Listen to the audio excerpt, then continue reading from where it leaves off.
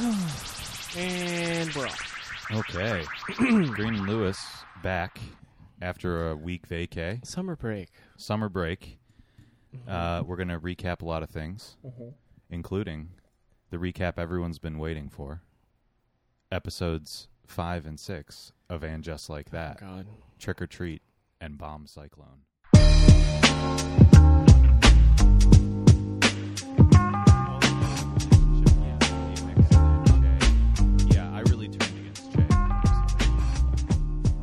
Didn't like her very much. You didn't watch season 1, right? No. You would have turned against them right away. Yeah. Well, there's a lot of reasons that I did already, but okay. You know, finally, on a personal level, okay. I decided I'd had enough of Che and her weed-smoking, drug-addicted behavior. Anyways, not much to truly report about that. I mean, you know, there was some Actually, I do want to talk about one plot point in And Just Like That before we get started here. Then boy. You can fade in afterwards. This will be the cold open in the episode. God. There's a plot point where Charlotte, is that her name? Charlotte Sherry? No. The brunette one. There's only 4 of them. I still don't remember. You got to get names. it right. Horseface is Carrie. Okay, that one I know. Miranda is the lesbian. Miranda, that's Cynthia Nixon? Yeah. Okay. And then it's Charlotte, who is the other one. I can never She's remember got horse her. teeth. Can't remember her. And then Samantha is not there. She is That's the Kim Spectre. Cattrall. That's the hot one. Okay. So hot one's gone. Then we got the other 3. She's Charlotte. coming back later in the season for a very special cameo. No, she's not. Are you Yeah, serious? they paid her a shitload of money. How do you know this? This has been widely reported. Oh, okay. Wow. She's been doing interviews like, "Oh, you're back. Yay." Boy, I hope Ree doesn't listen to this. I don't want to spoil that for her. It's all over the internet. She's going to be so excited. It's all over the internet. I don't think people that watch that show are on the internet. At least not that corner It was of the on internet. morning television. Well, that's a different audience. Like Hoda and Kathy or whatever the fuck. Yes, who do you think is watching that? Anybody under 50, would you say? Yeah. Got a lot of work from home people. They need something on in the background. Well, anyway, Charlotte, unmemorable Charlotte's adopted Asian daughter, decides that she's going to lose her virginity, and she proclaims this publicly at the dinner table. This is during Bomb Cyclone. And then, for some reason, that can't happen. And then the next day, the Bomb Cyclone happens, so it seems like it's snowed out again. But she figures out a way to go to her boyfriend, and she's very open about this with her mother, who's very alarmed that, you know, she be sex positive and that her daughter has safe sex. So in the snowstorm, unmemorable Charlotte goes on a mission for condoms for her daughter. That's the C plot of the episode. Oh, because they're on the Upper East and there's no bodegas up there. Yeah. Right. And then Horseface eventually gets involved. I can't remember if she solves it or not. I wasn't really paying attention. So, there you have it, guys. You don't need to watch it now. I mean, wasn't gonna. Gotta say. You seem to know a lot about it for somebody that has It's on the internet. It's unavoidable on the internet because people love to scream at the ether on it on X, you know, because that's what Twitter is now. Yeah, I heard about that. You know, Elon Musk, that was his original company. That's what PayPal was originally called. Stupid. Before Peter Thiel got involved. Dumb. Yeah, I think it is dumb. We've talked about it before. I mean, in a weird way. I didn't know they were going to change the name to X, but we kind of called this. Remember when we were talking about how great of a brand Twitter is? Yeah. How the word tweet is so iconic, you can't really replace that. I think we were doing this in the context of threads. Yeah. But anyway. What are you going to do? I X that? Yeah. Ew. I mean, I don't care. Whatever. I don't think anybody cares. Eventually, this is just going to get sold to the Saudis. I'm calling that right now. I said it on a past episode. I'll say it again. That is what's going to happen, and that's fine. Everyone should just accept it. Great. Okay.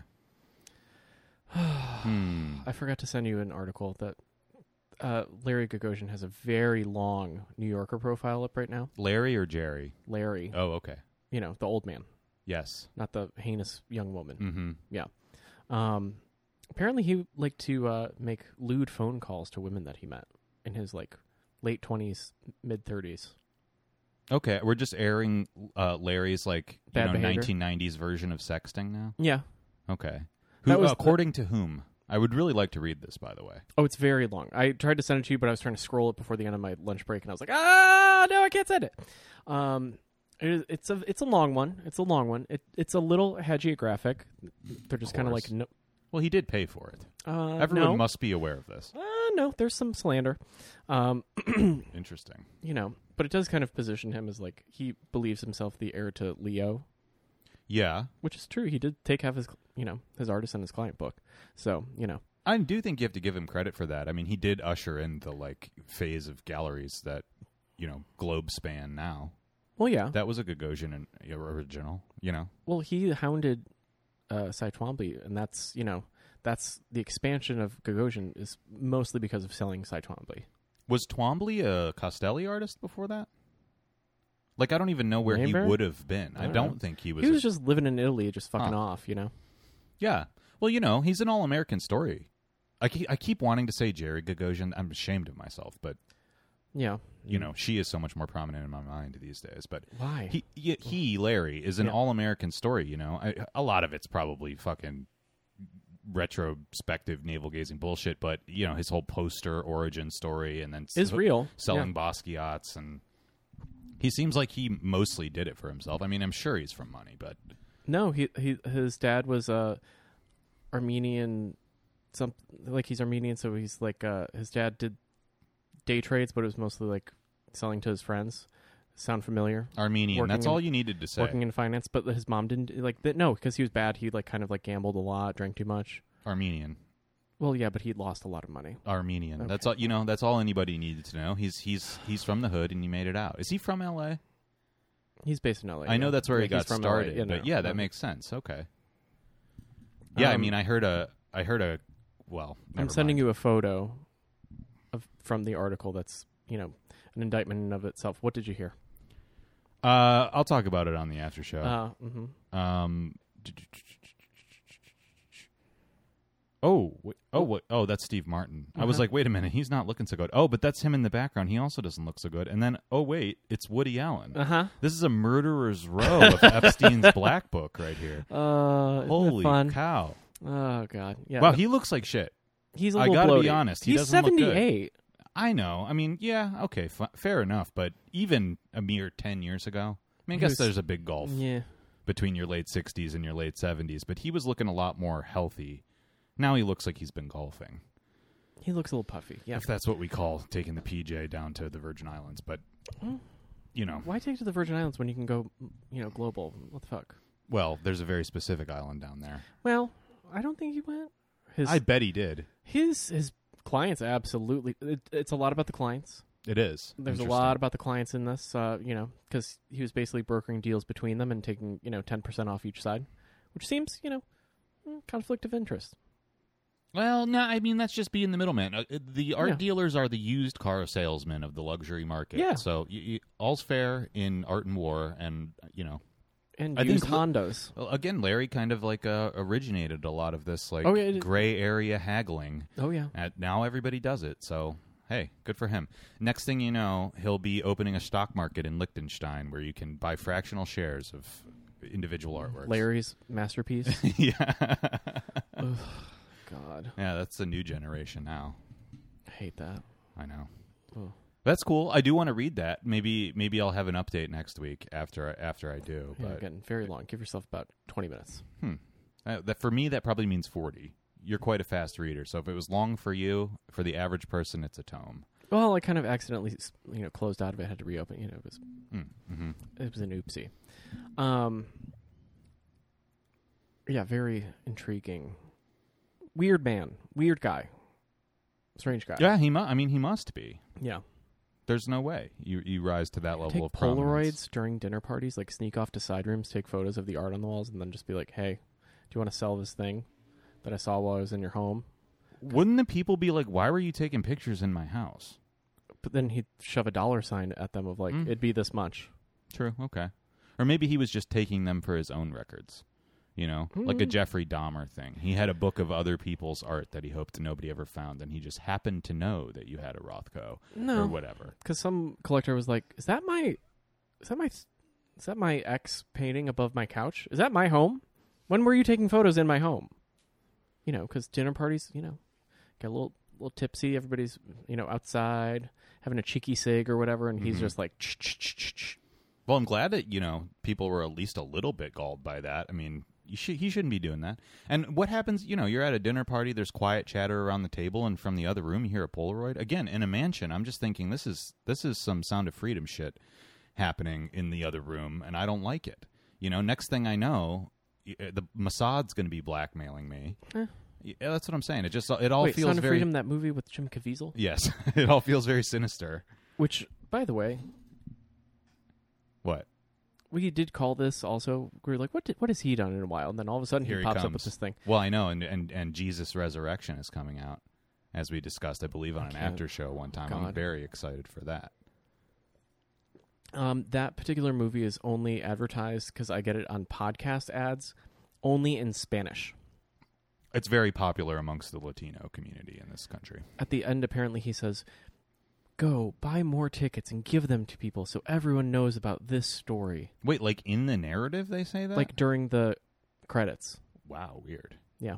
Like he pops up and does a little aside. I don't know. I've heard conflicting things about this. I've heard that movie has a lot of really organic support because the mainstream media has kind of shunned it. And, people at post-Epstein are very aware that child sex trafficking is a real problem. And yet the liberal elite would like to downplay this. It's true.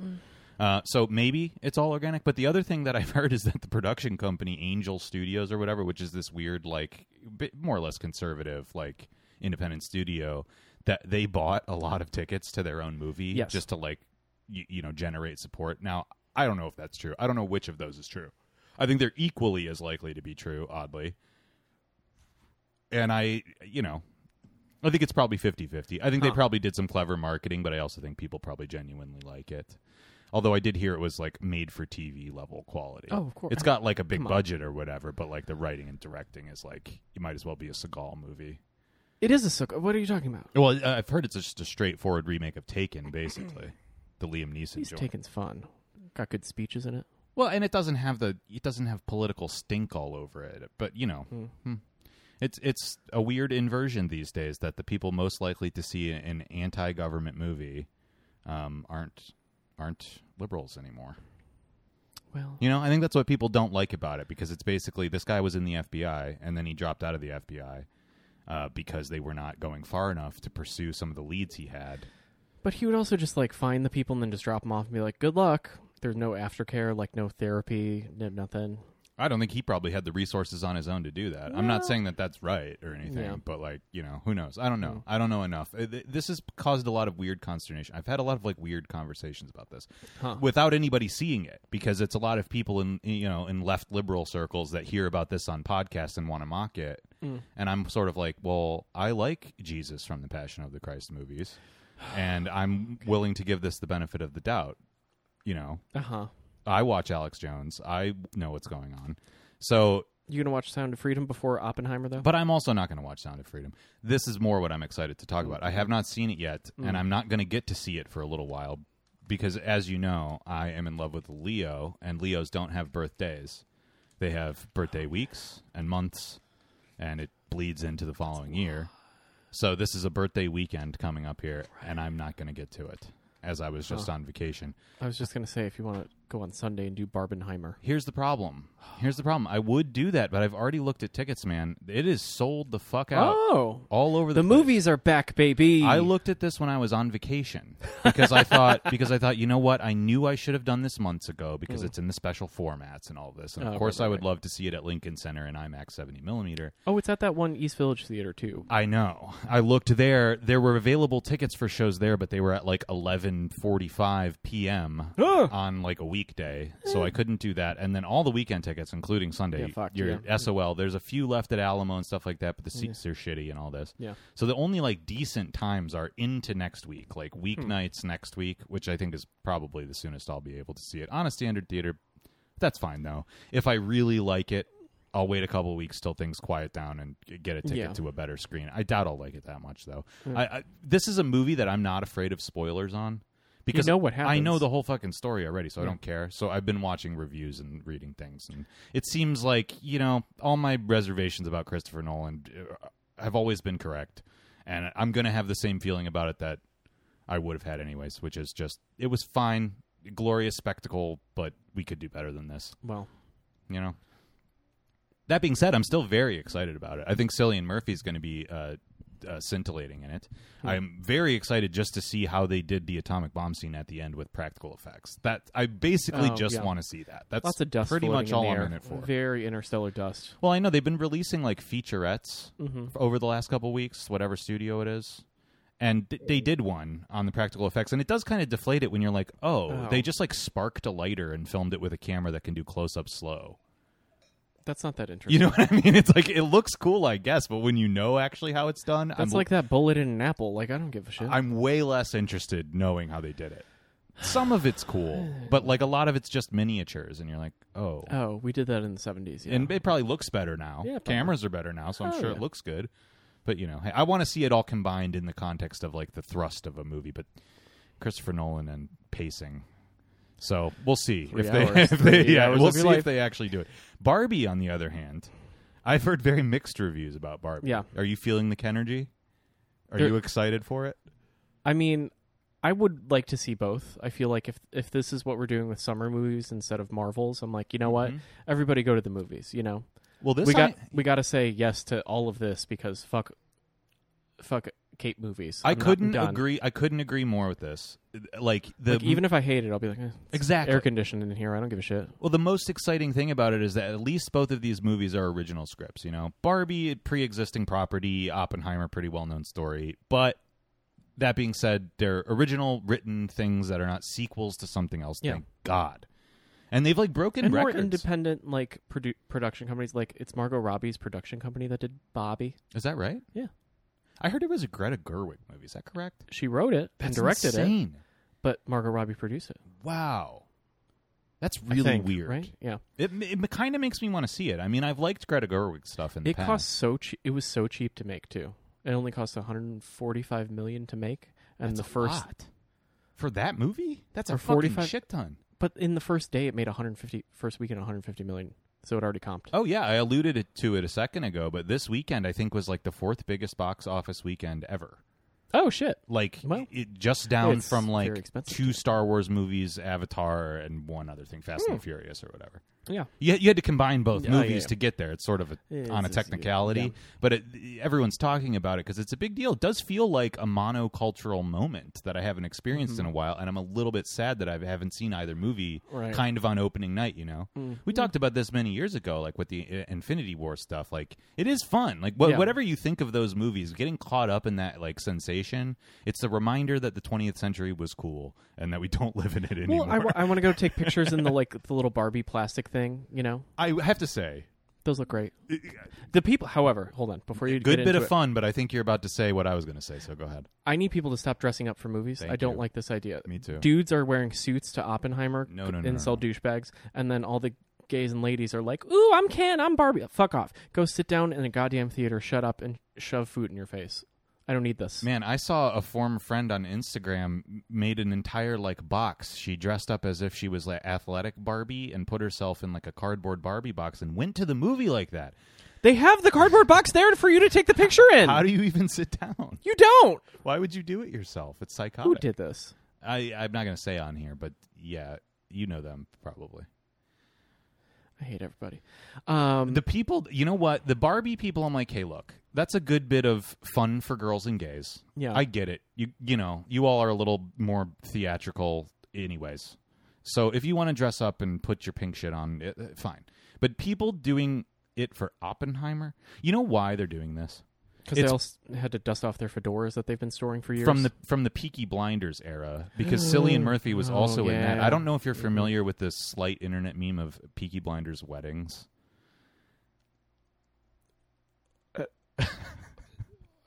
Again, it's an audio medium, so no one can see me take a pause, so I have to talk through it. But what the fuck are you saying at me right now? So there were guys that were so invested in Peaky Blinders when that was a phenomenon, I guess. It was never a phenomenon to me, that they and their wedding parties would be Peaky Blinders themed. So in other words, the groom and all the what are they called, bridesmen?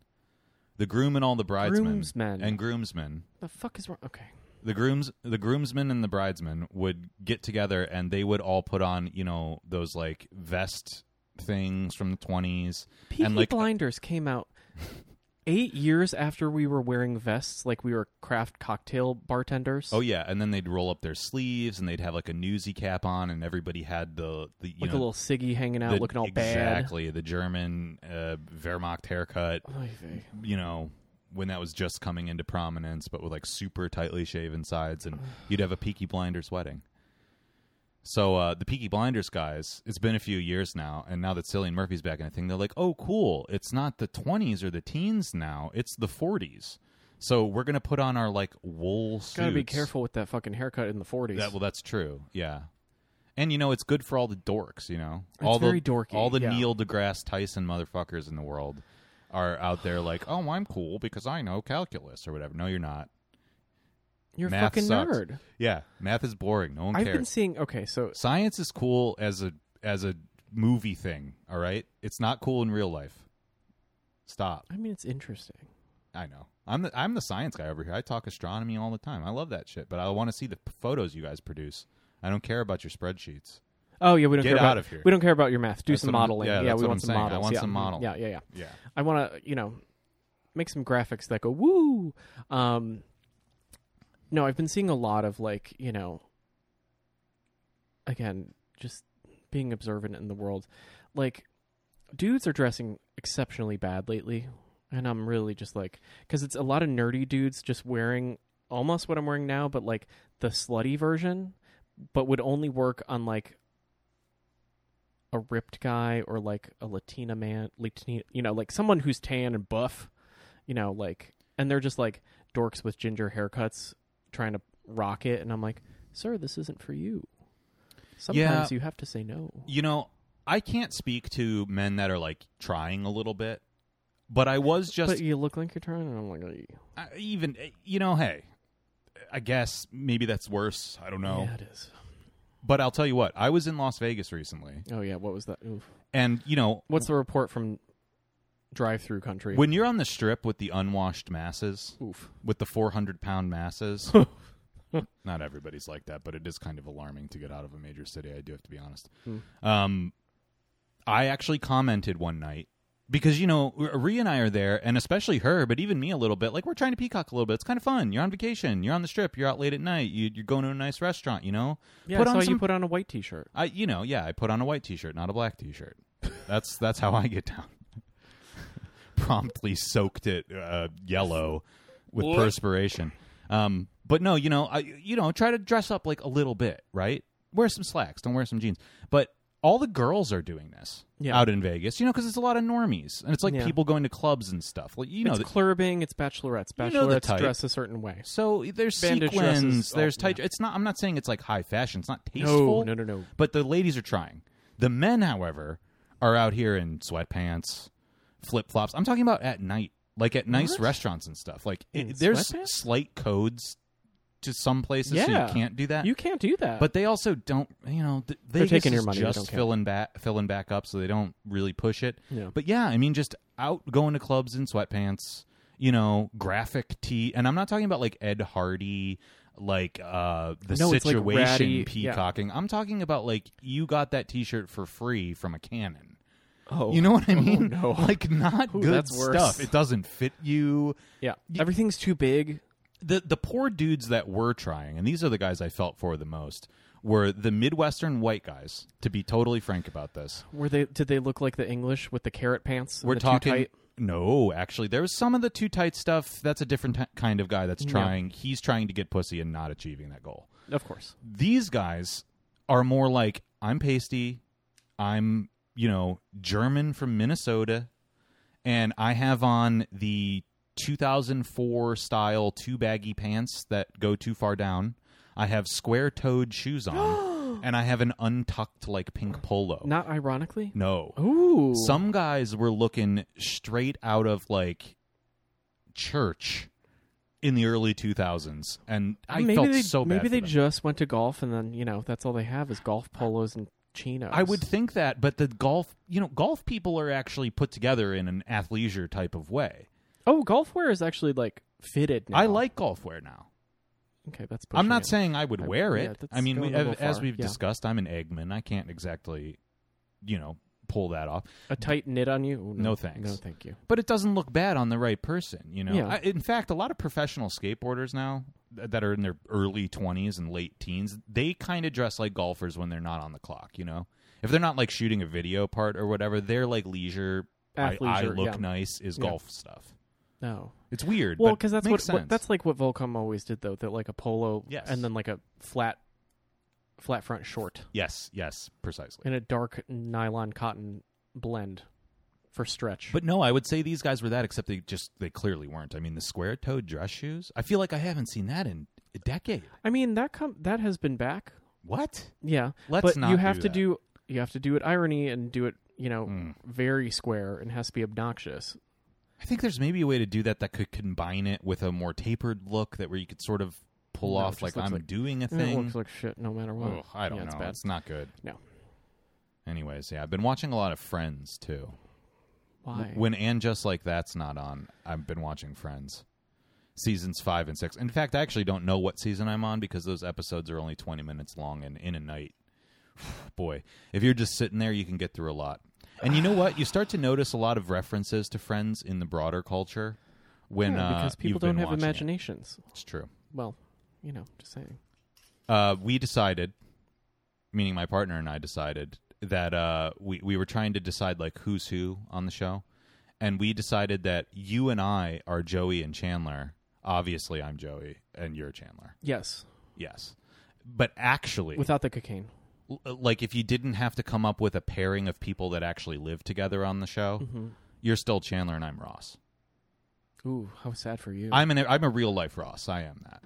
I have to admit this. I hate that. Oof. I hate to say that, but it's absolutely true. There's an episode where Ross makes a big stink because somebody eats his Thanksgiving leftover sandwich out of the work fridge, and he ends up losing his job over it. You would. And I felt similarly. I felt very sympathetic to him, is what I'm trying to say. I mean, and my whininess can reach a peak sometimes, Pique, when I'm affronted by something like taking my food. Something minor will set me off in a way that something major it can't quite achieve. So I am a Ross. It's true. I feel like a Monica Rising, though. Whoa, wait a minute. She's very anal. I didn't think about swapping genders. Yeah. You feel like that? I don't think so. I think that's a nice self-image. Is that what your rising sign is supposed to be? I have no idea. Isn't there one of them that's like the way you think you are versus the way you actually present? I don't fucking know. I would say whatever. I think you're a Monica Moon. Sure, whatever. Or whatever. I thought your rising sign is the way you present to other people. Then that's a Chandler. I would say that's a Chandler, and I think your main sign is also a Chandler. I think you're a Chandler, maybe Monica, but probably more of a Chandler, Joey. If we're being really honest here. Yeah. Or no, never mind. You have Phoebe qualities too. Phoebe's a hard one to pin down. I feel like she's the id of the show. She's like the chaotic neutral character. She always does the really good button on the I didn't mean it to be so offensive, but it's actually pretty accurate. So you're like, well, can you be mad? No. Yeah. If it's delivered nicely. I think I might be kind of an even split of... This is a BuzzFeed quiz. Why does it not exist? It probably does exist, honestly. I think I'm probably a dominant Ross. Like my mainline sign is Ross. I think my rising is probably a Chandler, and then my moon is a Joey.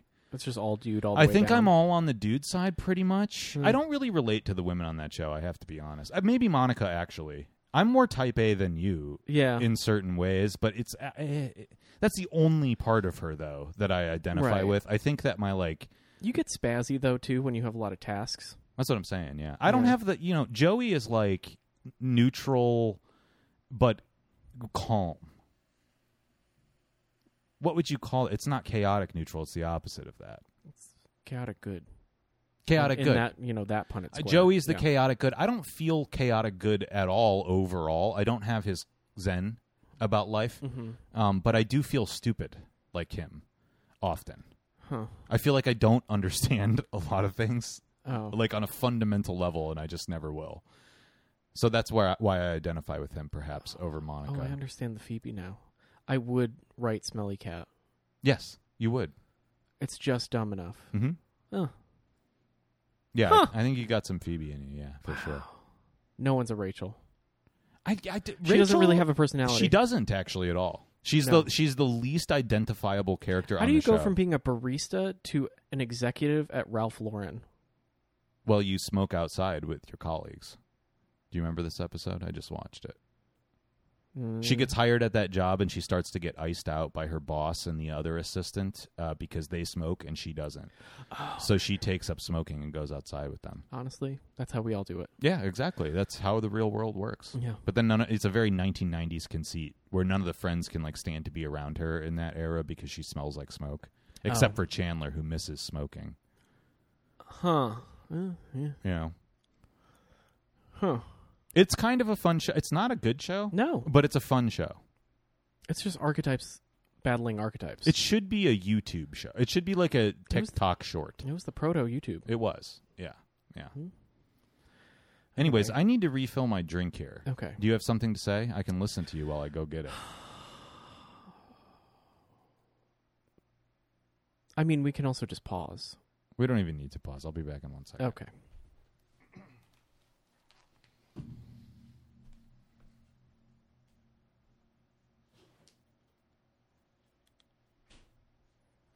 I'm going to have to edit this and chop it down and move it around. Oh, my. Yeah, I hope everybody enjoyed that, 10 or 15 second pause. Maybe we'll put in the Jeopardy music, but somehow I doubt it. I don't know. You're a little bit more ambitious with the editing than me, so perhaps I do a little bit, you know. So do you want to hear about stuff I did in Las Vegas? Yeah. I do feel compelled to talk about some of that. I showed a picture of the glamping Oh, you did? to Adam, and I was like, isn't this pretty? He's like, oh, that's so nice. I'm like, it's 110 degrees right now. And he's like, but it's still pretty. Why are you shitting on it? I'm like, it's 110 degrees. Here's the thing about that. We can start with the glamping experience. Why not? That's the middle of the trip, but we'll go there. Yeah. Zion wasn't so bad. Zion was 110 degrees. You were correct about that, but that was I guessed, but I was like, that looks hot still. That was during the day. Still looked hot. At night, it was quite tolerable there, actually. The biggest concern we had was some bugs. It was a little buggy at that place, but with a candle and a campfire going, they pretty much went away. It's not like here. It's not as overrun. So at night it was okay. In the night it was like the low 80s, which is dry, low 80s. not that bad. Yeah. Really not that bad. We could have a fire going comfortably. I was grilling. We hung out, kind of watched the stars come out. That was my favorite part of it, of course, was the stars. Yeah. But you have to wait a fucking long time. In areas with no light pollution. Sunset's real late. Here's one issue is I forgot that we actually switched time zones going there. Oh. Going from Las Vegas over into Utah, you cross from Pacific time to Mountain time. Oh. And as you know from growing up in Ohio, when you're on the western side of a time zone, Yeah, which it's the very end, yeah. for the listener, just picture that. Since we're going east, we're now on the western boundary of a time zone. Mm-hmm. The sun sets really, really late. Yeah. So it's set close to 10 p.m., 9:30-ish. Yeah. And in the desert, first of all, because there's no obstructions, and then second of all, because there's no light pollution, for the sun goes down. The sunset time is 9:36 or whatever. It's still got that little halo. But there's a glow on the horizon that is major for another hour. Yeah. And then there's a slight glow until deep into the night. I mean, it has to get past midnight for it to really go away. I think 1 o'clock in the morning. I didn't stay up this late, but I would guess 1 o'clock in the morning is when it finally deepens into a black. Huh. But we stayed up till midnight on the first night just because I kept wanting to see more and more. The problem is with the amount of heat that was there and the fact that Zion's relatively low elevation. Because you're in a valley where you're staying. Yeah, yeah. If you're up on a mountain, it's a different thing. There's a lot of atmosphere in the way. So it's way more glorious than somewhere like New York City, but the Milky Way was a faint hint of it. It wasn't like a band across the sky like you see in astrophotography pictures where it's pink and purple and black and, really prominent. We knew where it was, and you could see it, and it was very cool. And there was tons of stars, but it was a little more muted than I expected. Still very beautiful. We were lucky because we were there during I forget if it's a waxing or a waning gibbous, but it's like just the tiny toenail before or after a new moon. Mm-hmm. So barely any moonlight, too, because that would have obstructed it. Although we had some dick neighbors that wouldn't shut their fucking outside lights off. Because on our glamping site, you can't really see them, but you can see their ambient light. Uh-huh. There's like 4 or 5 other people, and everybody had everything off except for the people just next to us that never turned it off. So that was a little annoying, too. What did they think? Bears were coming? I don't know what people think. I think a lot of people are not there for stargazing. I think people are just there because whatever, who cares? Yeah. Nobody was loud or anything. It wasn't like a problem. But why turn the lights off? I got to tell you, the glamping met my expectations, though. I really, really liked coming home after a long day in the park. Because it was almost an hour away driving from Zion. Yeah. So after long driving and long hiking and being hot and blah, blah, blah, it was really nice to come back and just like fire up a grill, make dinner, have a couple drinks, watch the stars, go to bed in air conditioning. And, we never opened our little garage door on our A-frame, but it's transparent.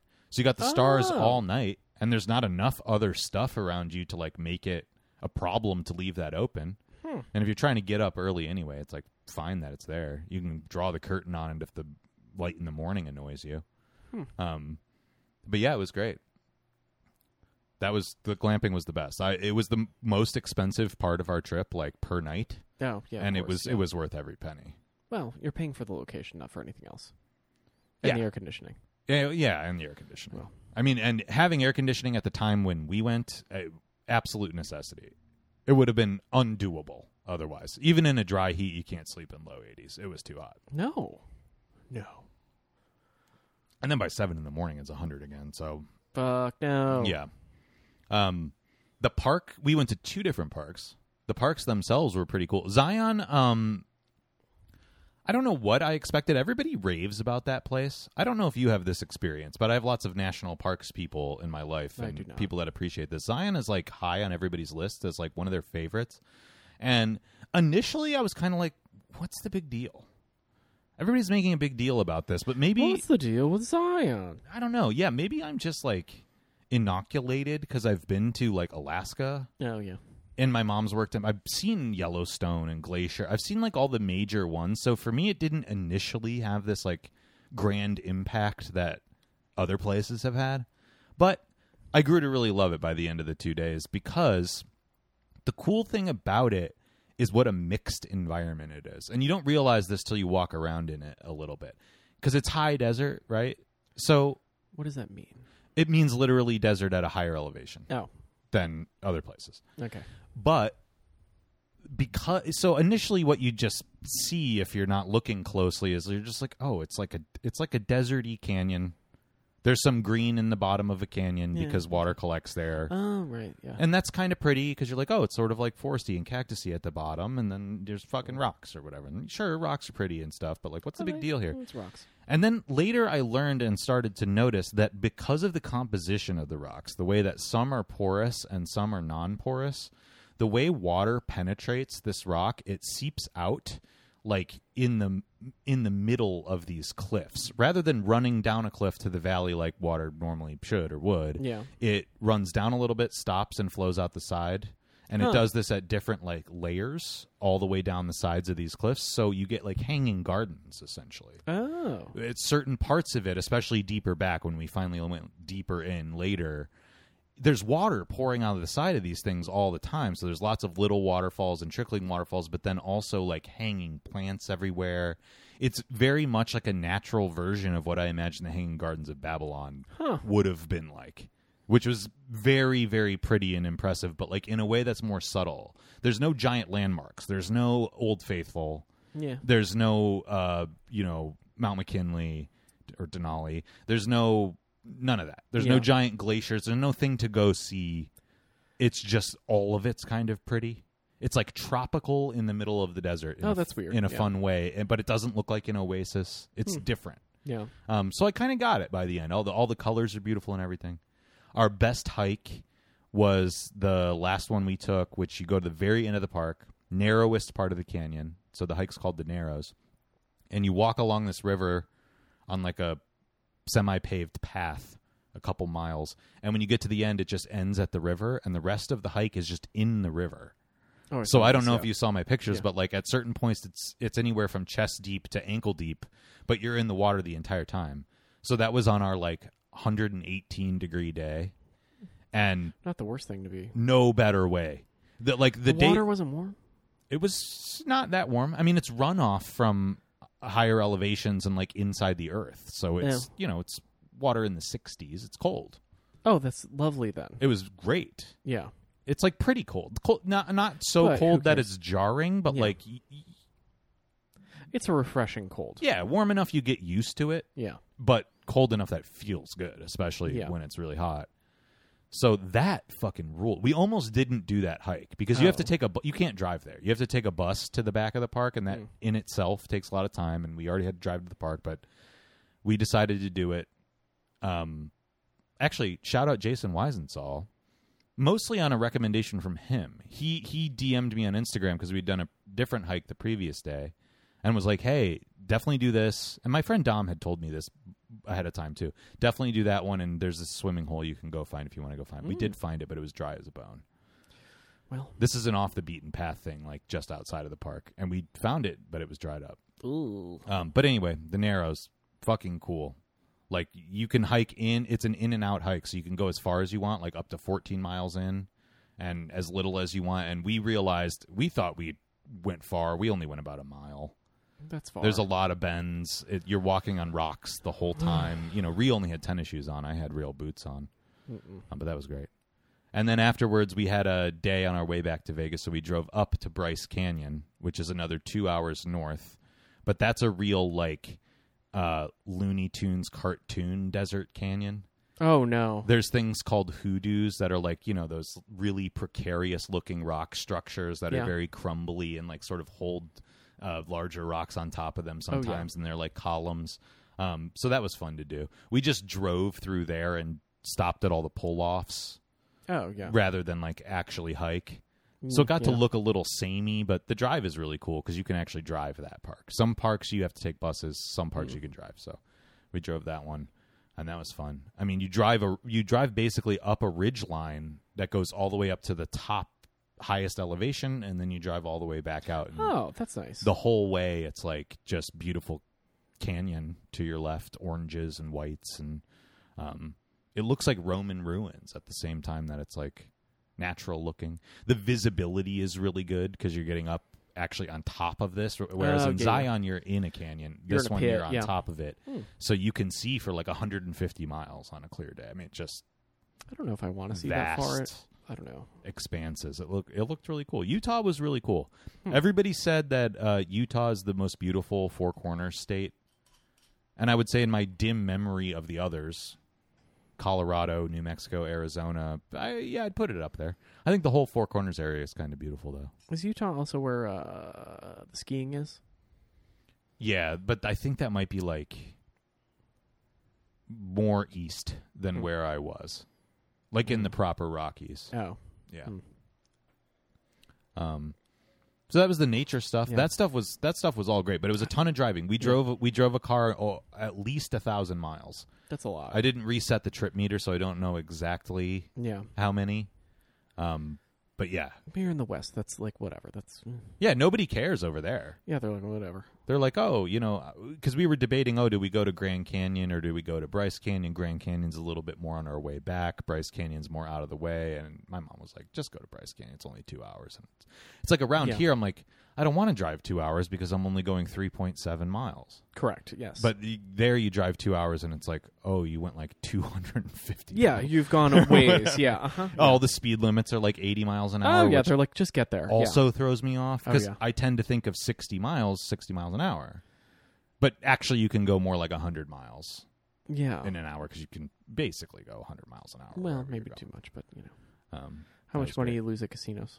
Did not lose that much, but I lost around $100. I was pretty good. Not the worst. I was pretty good the whole time about, okay, I lost, stop.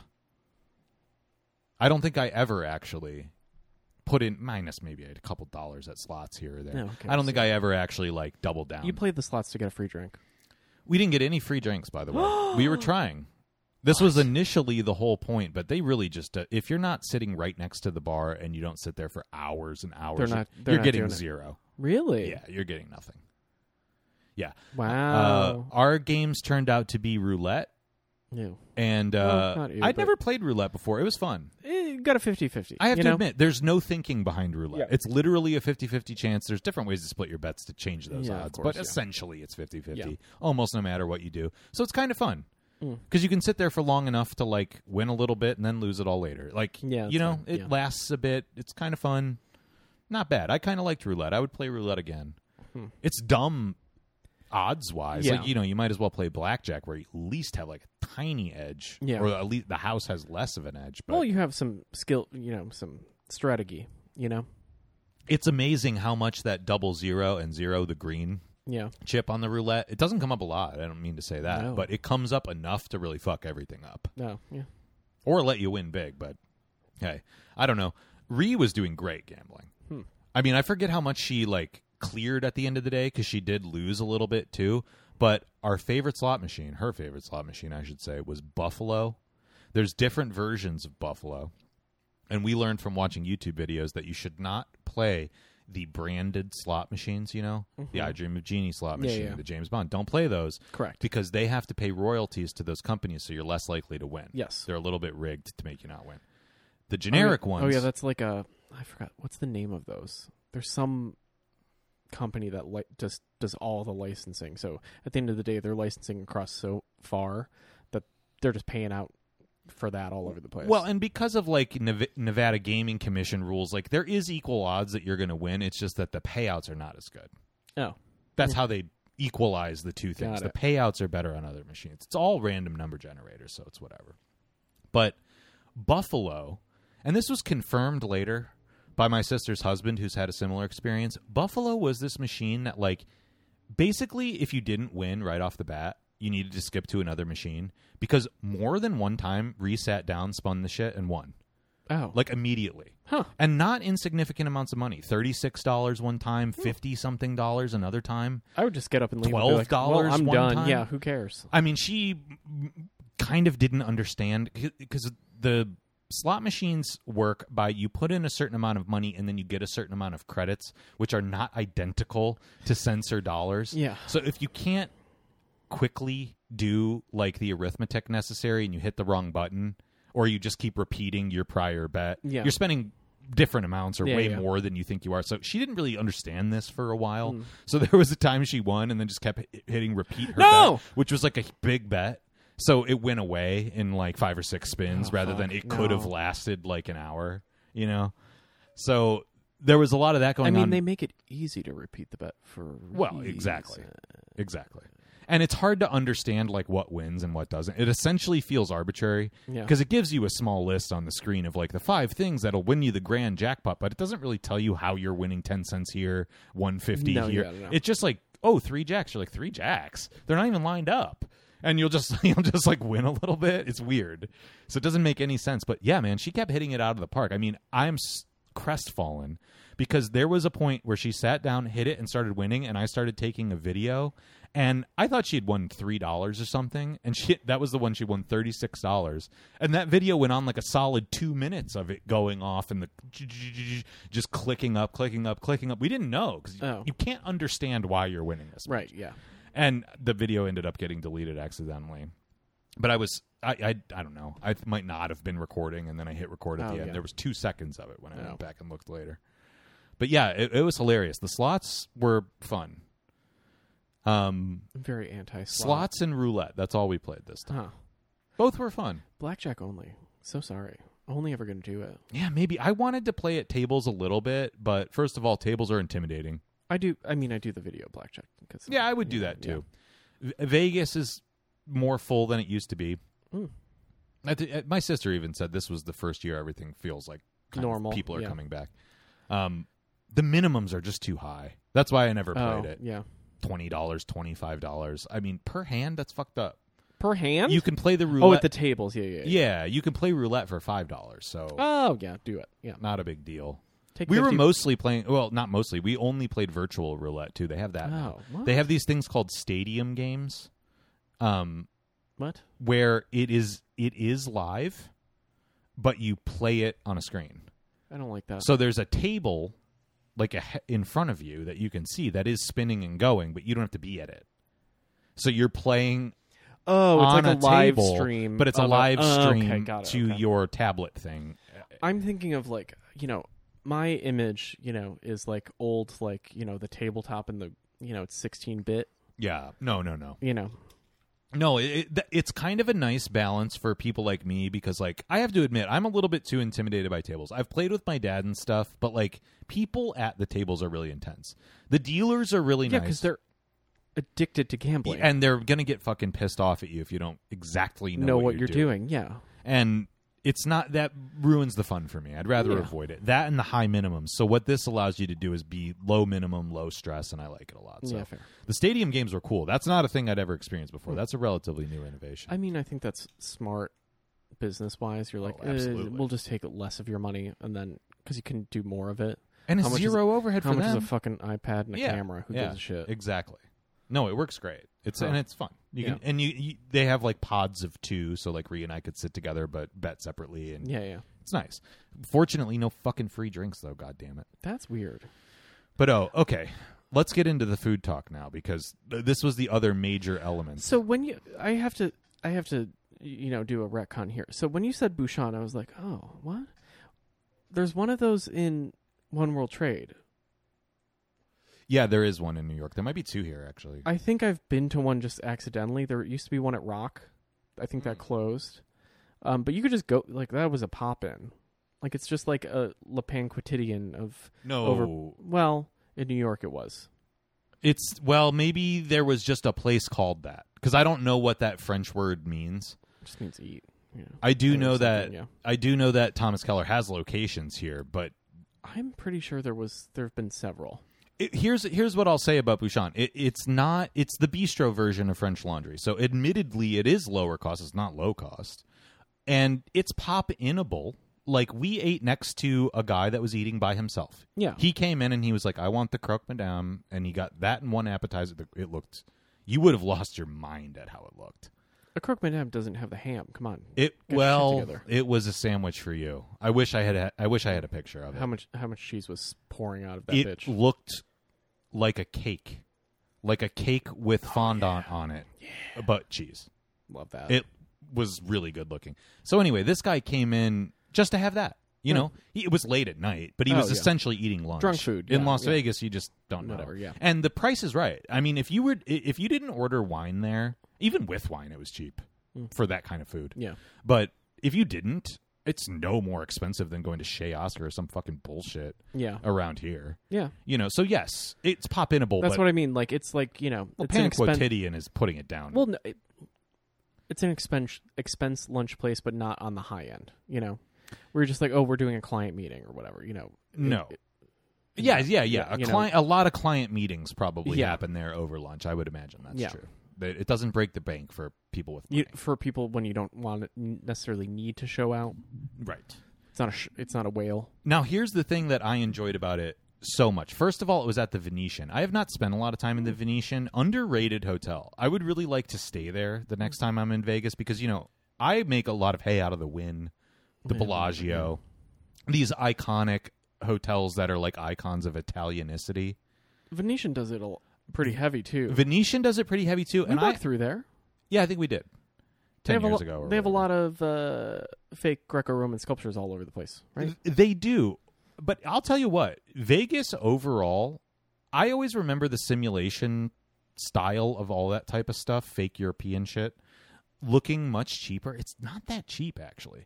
I mean, in the nitty-gritty, it is. Oh, yeah. So you'll see, like, one of the things I noticed was you'll see, like, a column at the Bellagio, and you're like, wow, that's pretty grand. And then you can see the seams where it was, like, a four-part cast mold that they put together and just left the seams and didn't even bother to, like, put concrete in and grout them. Because no one's looking. Because no one's going to notice. So it's stuff like that, but it's, like, only around the edges. Like, as an impact, and maybe it's because some of these hotels are, like, more than 20 years old at this point that they have a little patina on them. You're like, this almost is passable in a strange way. Yeah. It doesn't look like a ruin. There's not like chipped fragments or whatever. They'd be smart to start to do that. That'd be fun. That would be an interesting like temporal experiment, like if they weathered themselves in real time until they got demolished, so that their outdoor stuff started to look more and more like antique. That'd be cool. They Just going should to do the that. Luxor. Well, wait till I tell you what I heard about the Luxor. But anyway, Venetian, underrated. It was very nice in there. Bouchon has its own elevator that goes to its own hallway that goes straight to the restaurant. Oh, that's amazing. nice. And in the hallway on the way to the restaurant, the only thing you can see is the like private suite night pool that's in the courtyard. Oh. So like people that pay a lot of money have a private little night pool that's like in a garden in a courtyard. Ooh, gimme. And you get a glimpse of it on your way to the restaurant. Ooh. The thing I liked about it, price was right. The service was fucking awesome. I don't expect much from service in Las Vegas, but I guess, when you're affiliated with a well-known like chef's brand, you better be But that's on also point. a hospitality center. What are you talking about? Are you insane? Of course the service is going to be fine. The service was fantastic. So I had questions about the wine. They sent over the sommelier. That was a little intimidating, but we got a wonderful Beaujolais. Gamay. It was good. Yeah. Right. We paid $85 for it. Looked it up later on an app, and it's like $26. a $17 bottle of Yeah. wine. That's why when I'm like Beaujolais. But it was still good. Hey, listen, a chilled red was the right thing for the moment because it was 110 outside at night, and we'd walked there. Yeah, white wine. This was our ill-fated attempt to walk to a place. Oh, the only time we did it. White wine. But anyway, the service was great. I loved our waitress. She was very attentive, and so like we decided to order a bunch of small bites just to split because we wanted to try as much of the menu as possible. And she did this wonderful thing that maybe I've experienced before, but I've never noted, where we ordered whatever we ordered in whatever order, and then she was like, "This is how we're going to present it to you," and she ordered the way that it was served, and did it beautifully. I don't know if I've ever seen that done exactly. Usually it's like when you order off sections of the menu, kind of comes in that order. This is where New York is failing, where like if you just order things, you're at the mercy of the kitchen, and the servers are like, I just want to turn the table. That's right. Yeah. Like we're really kind of fucking it up really hard.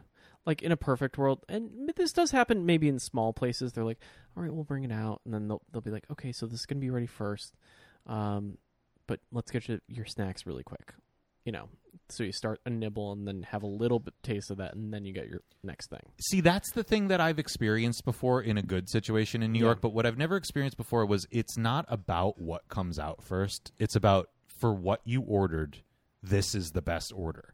Right. So even if it makes no sense in terms of what the kitchen has to do, and who knows? She could have been bamboozling me and been a really smart, experienced waitress that is just doing it in the order that's more convenient for the kitchen. Absolutely what is happening. I don't even care if that's true. The way that it's presented. I'm just telling you that's what's happening. I'm sure that's what's happening. That's peak service where you're like, I'm not going to let them know what they don't need to know, and I'm going to make it seem special because I want that sweet, sweet tip money. And it did seem special. Yeah. It's when it's not even explained. It's just the tone, and she's firm and authoritative. That's a pro. She was a pro. It was great. Oh. So we got the deviled eggs, which were divine. I wouldn't miss them. I know that seems like a thing that you could get anywhere. You know my thoughts on those. Not so. The salmon roulette. This was a huge highlight for me. Rillette, sorry. Thank you so much. I don't know the French. Wow, I really embarrassed myself to that waitress probably because I did say roulette, but rillette. The rillette was fucking amazing. Yeah. Because I know that's typically like a thing preserved in fat, right? Was it in a jar? Or? Yes. So, that's delicious. So it was in a jar, it's and just a schmear of fish. When it wasn't our waitress, but when the busser, whoever ran it, came over, he opens it, and he takes a special knife and he cuts the compound butter off the top because it's like a wax seal. Yeah. And he's like, so I'm going to cut the butter off for you, and I could leave this or not, but we recommend that you put a little schmear of this on before you eat the rillette. Yeah, of course.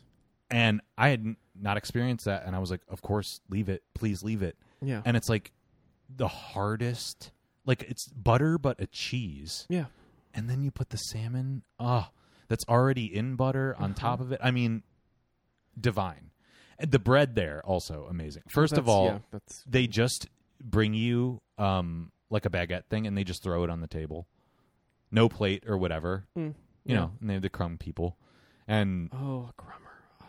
They just throw it on the table, and there's butter there, and you start with that. But every single dish, of course, is bread heavy, and they're just like different kinds of bread.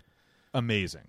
So the salmon rillette came with different bread, toasts and stuff. Yeah, amazing.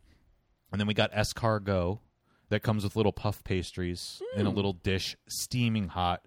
Definitely the best escargot I've ever had. I've only had it one other time, but I like the idea of a puff pastry with that. Well, it's amazing because they serve it with the puff pastry on top, so it looks like it's just pastry, and then you pull it off, and the escargot is underneath. So you scoop it and then smear it? Yes. Oh, that's nice. It was quite good, and served at the right temperature. Of course. Of what course. Do you want? Steaming hot. Why don't people do that here? I don't know. That's very sneaky. That's a really good idea. It was great. Was it in the little... the dish that I hate that looks like a deviled egg dish with a little scoop? Yes. I hate those. Yes. But it was cast iron. And honestly, it was perfect for putting a puff pastry on. Oh, yeah. Too hot to touch. It was great. That's smart. It was cool. Then we got a country pate. I have no idea what was in it. I think it was probably like duck liver and something else. There was a lot of pork. Maybe pork, yeah. Yeah. Very good, but really spice heavy. It was good, but it was probably the most forgettable thing because it's just like spiced it's just goo. Fat and meat flavor, yeah. No. Yeah, and then our finish, which was our main, was the mussels. It was quite good. Delicious. Wanted to get a little bit of seafood in there. I guess the salmon seafood too, but yeah. Pretty baseline thing to order, but we didn't want to get an entire entree. I mean, that was already a shit ton of food. You know, much like omakase or something, like it's really deceptive. But when you're eating French food, it's literally only carbs and fat. Well, I mean, I guess there's protein in there technically. Here's the thing. If you're in France, you know this. If you're in France, that bread doesn't even count. That's true. It doesn't count. It is kind of how I felt about it at the time, too. It's like, it doesn't count. This doesn't count. Well, no. It's like eating like good bread here. You know, the off chance you have like good bread, you're like, again, is it a carb? No. This is a negative intake. Yeah. You know, and French Laundry, they're probably going to, or a Keller adjacent thing, that's going to be baked. It's not going to be a sugar bomb the way that all other breads in America are, you know? Yeah, no. So, like, that's the thing. Like, in France, you're like, well, I don't feel like shit. Oh, there's no candy in it. Great. There's no corn syrup in this process. Yeah, very little sweetness on the palate in general. Great. Yeah. You're getting sweetness from, like, in the rillette situation, you're getting the sweetness from the fish and the oil and the fish. Like, that's going to taste like candy on its own, so you need a blank slate to shove it in your mouth with. That's right. Oh. And then the sweetness comes in the form of the wine, really. Yeah. It'll be jammier. Yeah. That's probably why they said gamay, because you're doing just salt. Well, I picked that. Well, you asked, though. You know. Yeah, no. I asked the sommelier because I was looking. I'm like, I don't know. You know, I know that Beaujolais is like a place. It's also a style of wine. And a style. Yeah. There's a section on the menu for it. I know that I like Gamay because that's a type of grape, and that's about all that I know. So, sommelier, give me recommendations. Okay, your recommendations are really expensive. Give me a second recommendation that's not so expensive, and I will pick that one. I mean... So that's what I did. When in Rome, I don't know. You should have just been like, sure, whatever. Well, had I known that the total bill for two people was under $250 with wine, I would have sprung for it. But I just thought it was going to be more expensive than it was. It was kind an of $80 bottle of wine? Yeah. It was the most expensive thing we got by far. I could have gotten a $120 bottle of wine.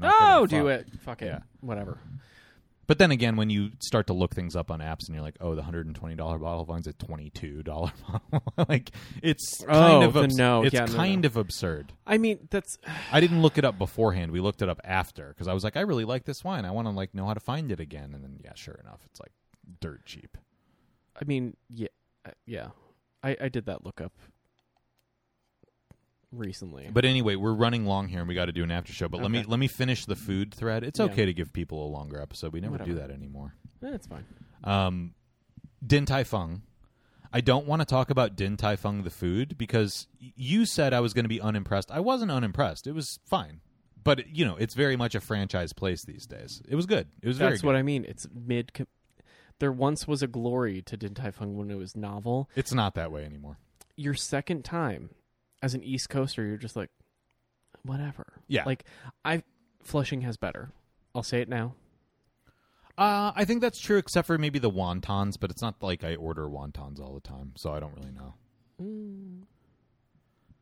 I got a place. What I will say food-wise is I agree with you 100% on that. And one of the things that we noticed in Vegas in general was like when we went to Busan, of course we made a reservation or whatever, but we walked in and the place is like essentially empty. I mean, it was like us and like 4 other people, and this is like an 8:30 reservation. It's like not a crazy time. Well, and this kind of kept happening to us. But one of the other places that we went, I'll get back to Din Tai Fung in a second, was the Vanderpump à Paris, because Rhea is, of course, a Vanderpump Rules fan. Vanderpump was fucking packed. And Americans are stupid. And exactly. And then she actually goes, you know what? I want to do an experiment. I want you to look up what the wait times are or the reservations are for the Gordon Ramsay burger. Because in our glorious hotel room with an amazing view, by the way, shouts out Jordan, thank you very much. We had an amazing hotel room, studio fountain view. I mean, I've never had a hotel room that had 2 TVs and like an entire section that had a couch and.